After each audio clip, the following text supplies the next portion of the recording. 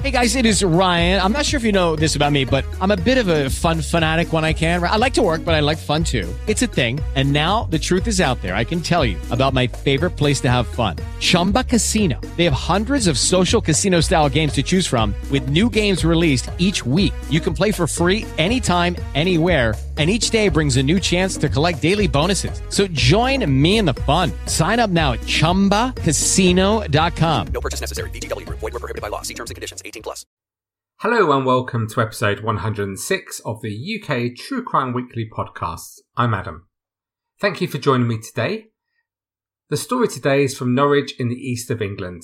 It features one of the key themes of this podcast, which is that life can be progressing wonderfully when out of nowhere everything changes in that one split second.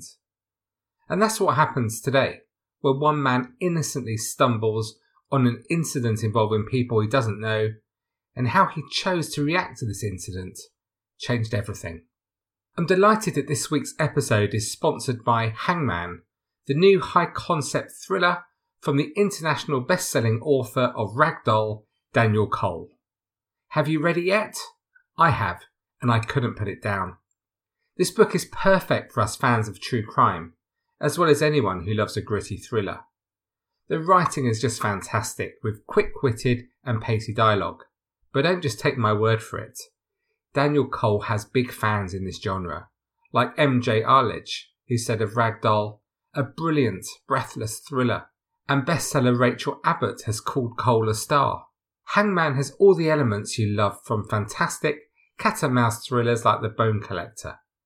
You can't help but keep turning the page as the bodies mount and the brilliantly cool lead character DCI Emily Baxter races against time to stop the utterly gruesome murderer, who always seems to be one step ahead. Hangman is published by Trapeze and is out now in paperback from all good bookshops, or of course can be bought online right now. Go and buy your copy of Hangman today. You will love the book and also support this podcast. Thank you. I'd also like to say a big thank you to my supporters on Patreon, whose support allow me to keep producing a weekly podcast, and especially this week's new members of this select group. That's Sarah Cameron, Tracy Ginnity, Steph Bennett and David Spencer. Thank you so much. If you'd like to support the show and enjoy the 21 full-length bonus episodes and other exclusive content, please just head to patreon.com/UKTrueCrime. Let's quickly set some context for today's story. Top of the charts on the 28th of September 2008 was Katy Perry with I Kissed a Girl, and she liked it.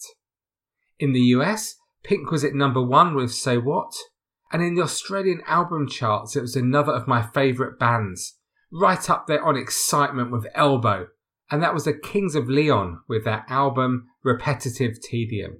Oh, sorry, I misread my notes. The album was called Only by the Night. Awesome. In the news this month, the Dow Jones Industrial Average fell 777.68 points, its largest single-day point loss, following the bankruptcies of Lehman Brothers and Washington Mutual. In sport, the final home game was played at Yankee Stadium against Baltimore, and in the US Tennis Open, it wasn't a tournament for the underdogs this year, with victories for Serena Williams and Roger Federer. The story today is from Norwich, the capital of Norfolk, which is around 100 miles northeast of London, and famous for its beautiful coastline, the Norfolk Broads, Chef Delia Smith, let's be having you, that one, and one of my favourite Leeds United players of the last 20 years, the brilliant fullback and now pundit Danny Mills. And most notably, of course, the comic genius who is Alan Partridge, who, just for the record, I sound absolutely nothing like. Nothing at all, okay? Just for the record. Frank McGarrahan and his family were heading to Norwich to celebrate. They travelled the 80 miles or so from his home in the quiet Hertfordshire village of Much Haddam, with his wife and 2 young daughters, ahead of the baptism on Sunday of his niece Thea in the city's Roman Catholic cathedral. This was the first child of his brother Kevin, and as families do, they gathered for a meal on the eve of the christening to toast the baby, and the family were all in high spirits ahead of the big day. Frank and his older brother Tony both worked in the banking world, and as the financial crisis continued to grow, they had much to discuss.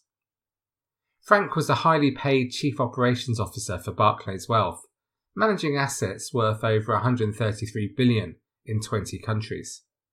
His rise had been a relatively swift one. The son of a carpenter, he studied law at Southampton University, graduating in 1985. He then worked at Deutsche Bank before joining Barclays Capital, going on to head its wealth division. He had married air stewardess Alison Ogden in 1999, and they lived with their girls Nancy and Grace in a large house as Frank, who was now aged 45, was at the peak of his career. He was in charge of almost 8,000 members of staff, and he loved his job.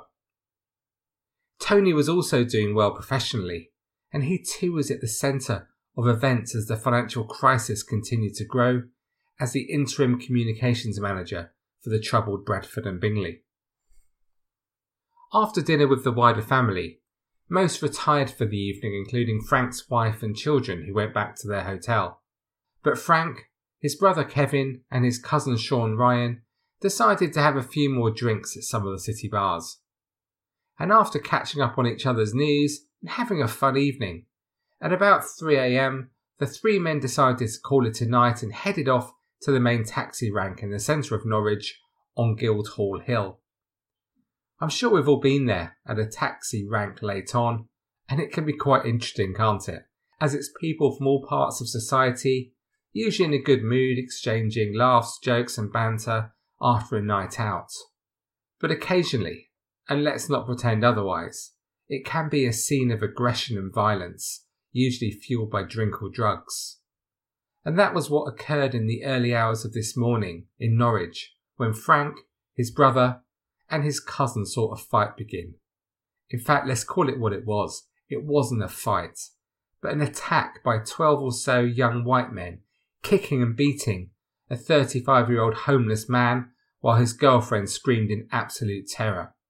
Whilst most in the queue watched the unprovoked violence play out, Frank McGarahan walked the 20 yards to remonstrate with the attackers, closely followed by his brother and his cousin.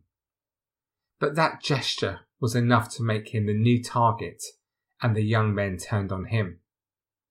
Frank, his brother and cousin were told, "It's got nothing to do with you. Get out of here, or you'll get some too." And then one person suddenly ran over and delivered a devastating punch which sent Frank sprawling on the ground. The same man then grasped Kevin McGarahan in a headlock and repeatedly punched his head. Meanwhile, the first man attacked and punched Frank, who was on his hands and knees in the ground. And after further blows, Frank was unconscious, as was the Lithuanian homeless man, and Sean Ryan wasn't in a good state either. From the door of the Spearmint Rhino Club nearby, Darrell Lawton heard the high-pitched sound of a woman screaming and the thuds and shouts of nighttime violence.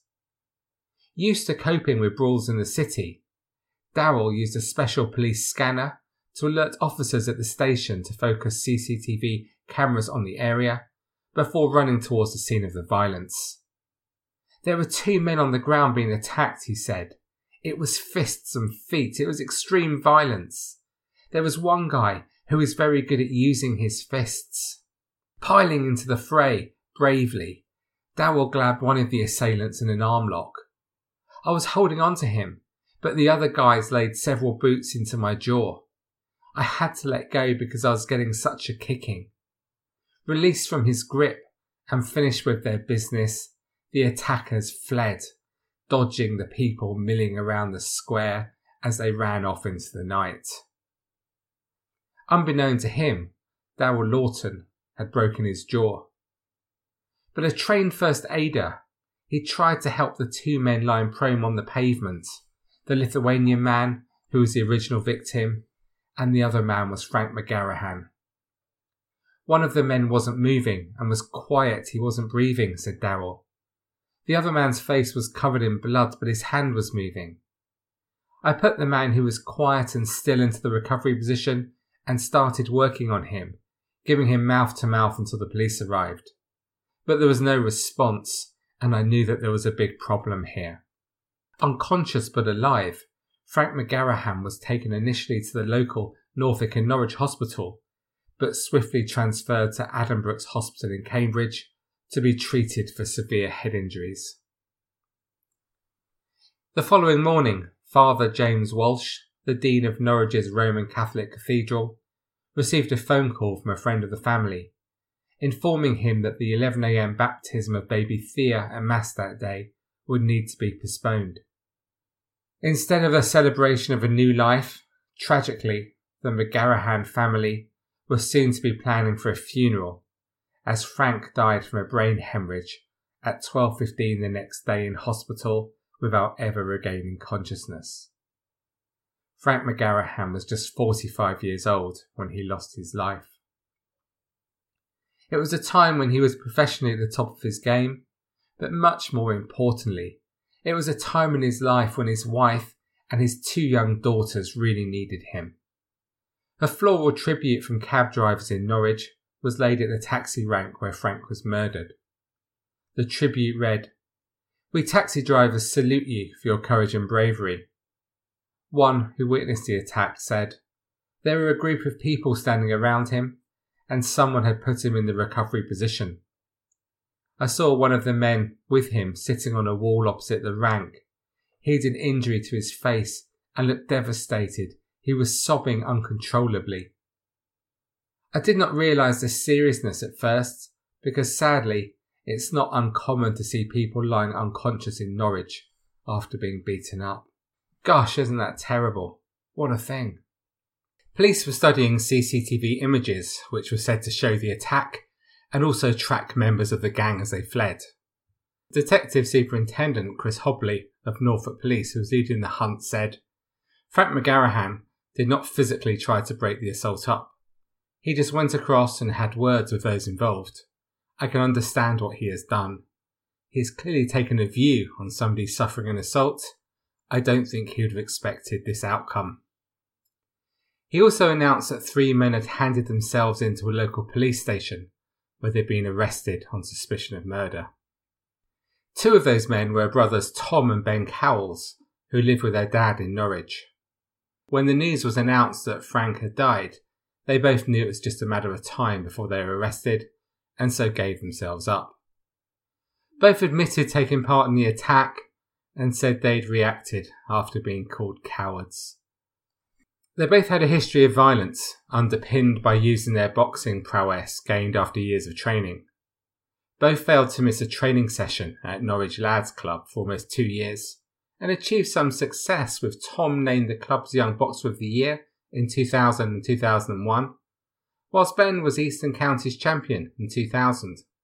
A former coach said, "They had great potential, and boxing is a good way for people to keep discipline in their lives.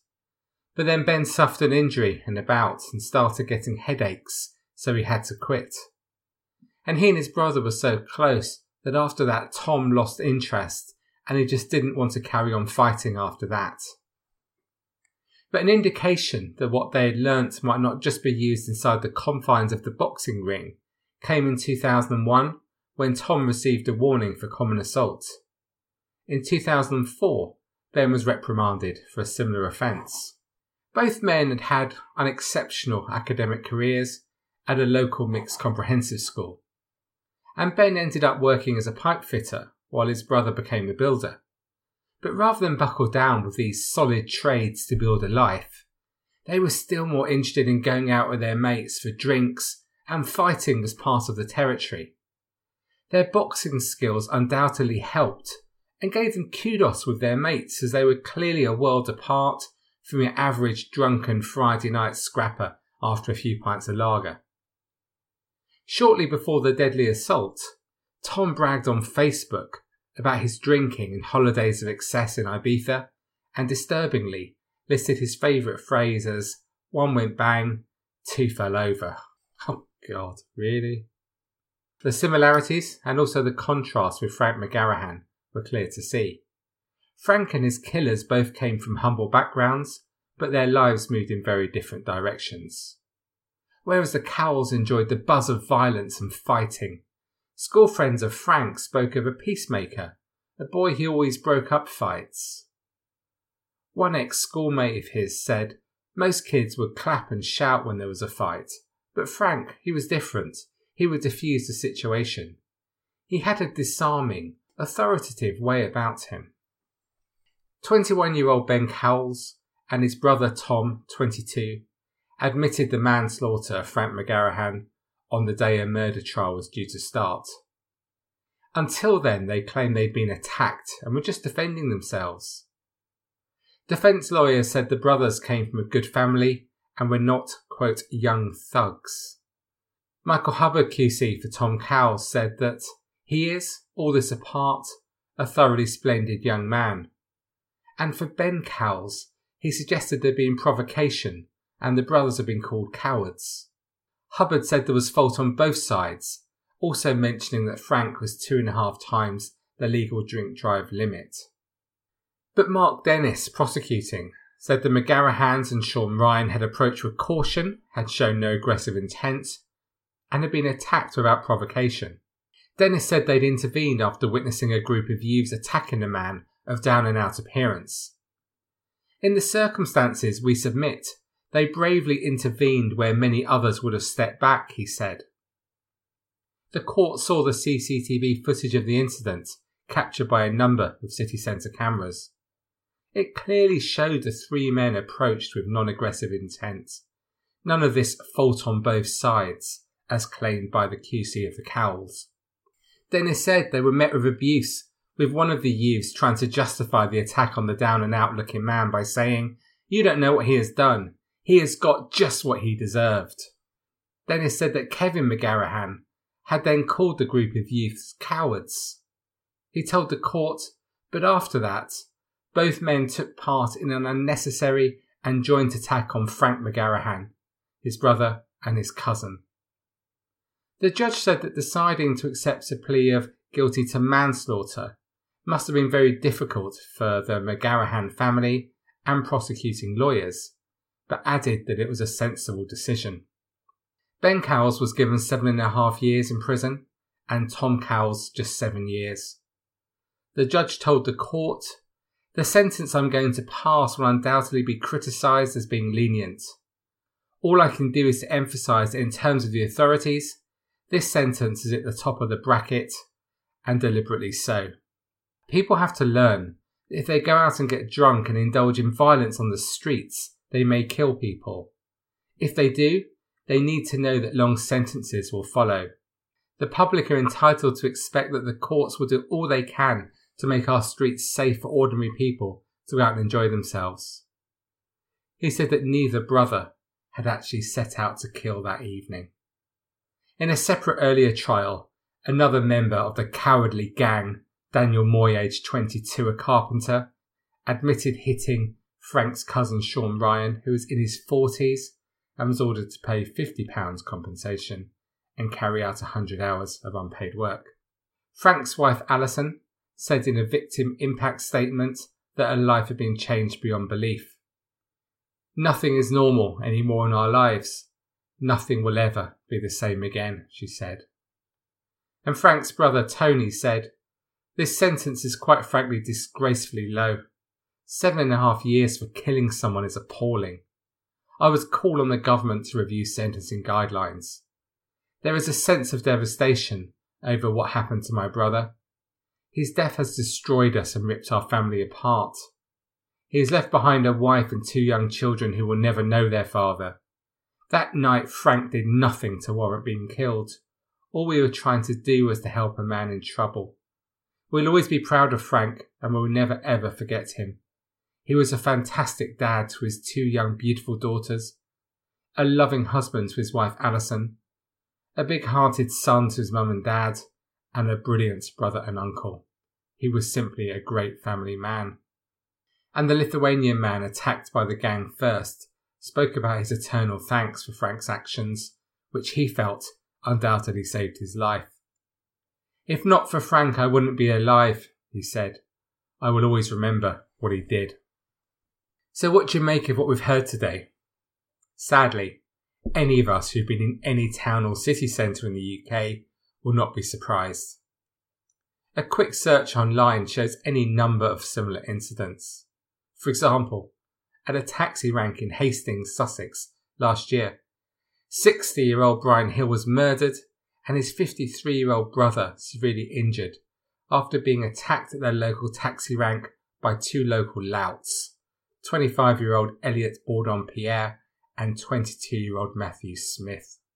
60 and 53, that was their ages. After a night out in Hastings, the Hill brothers met Smith and Bourdon-Pierre, who clearly wanted to start a fight at a taxi rank, police said. Brian Hill was punched and fell to the pavement, hitting his head, and he died in hospital from his injuries the following day. Andrew was also treated in hospital for broken ribs and injuries to his lungs and kidneys.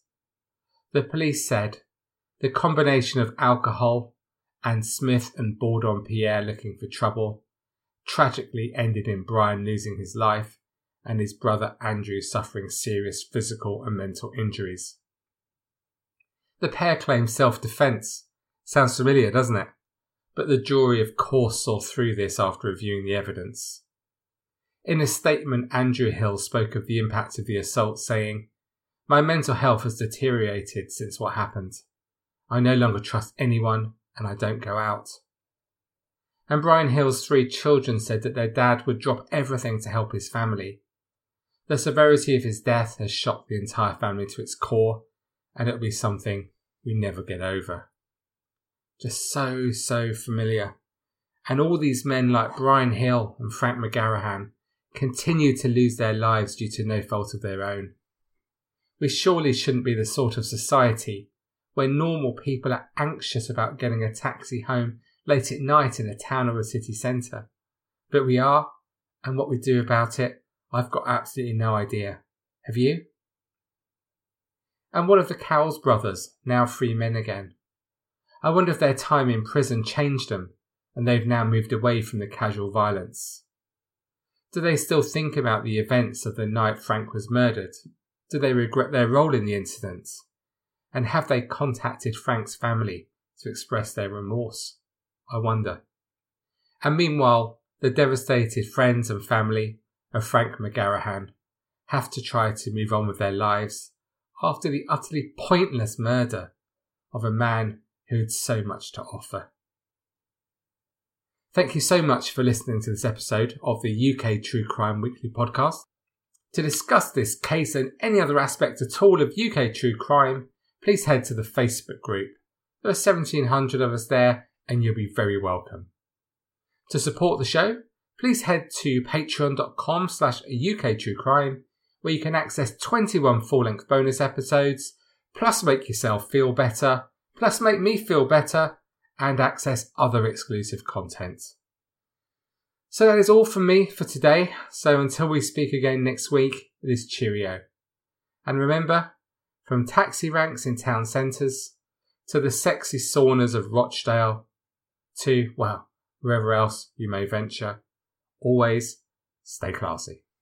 Hello, it is Ryan, and we could all use an extra bright spot in our day, couldn't we? Just to make up for things like sitting in traffic, doing the dishes, counting your steps, you know, all the mundane stuff. That is why I'm such a big fan of Chumba Casino. Chumba Casino has all your favorite social casino-style games that you can play for free anytime, anywhere with daily bonuses. That should brighten your day a little.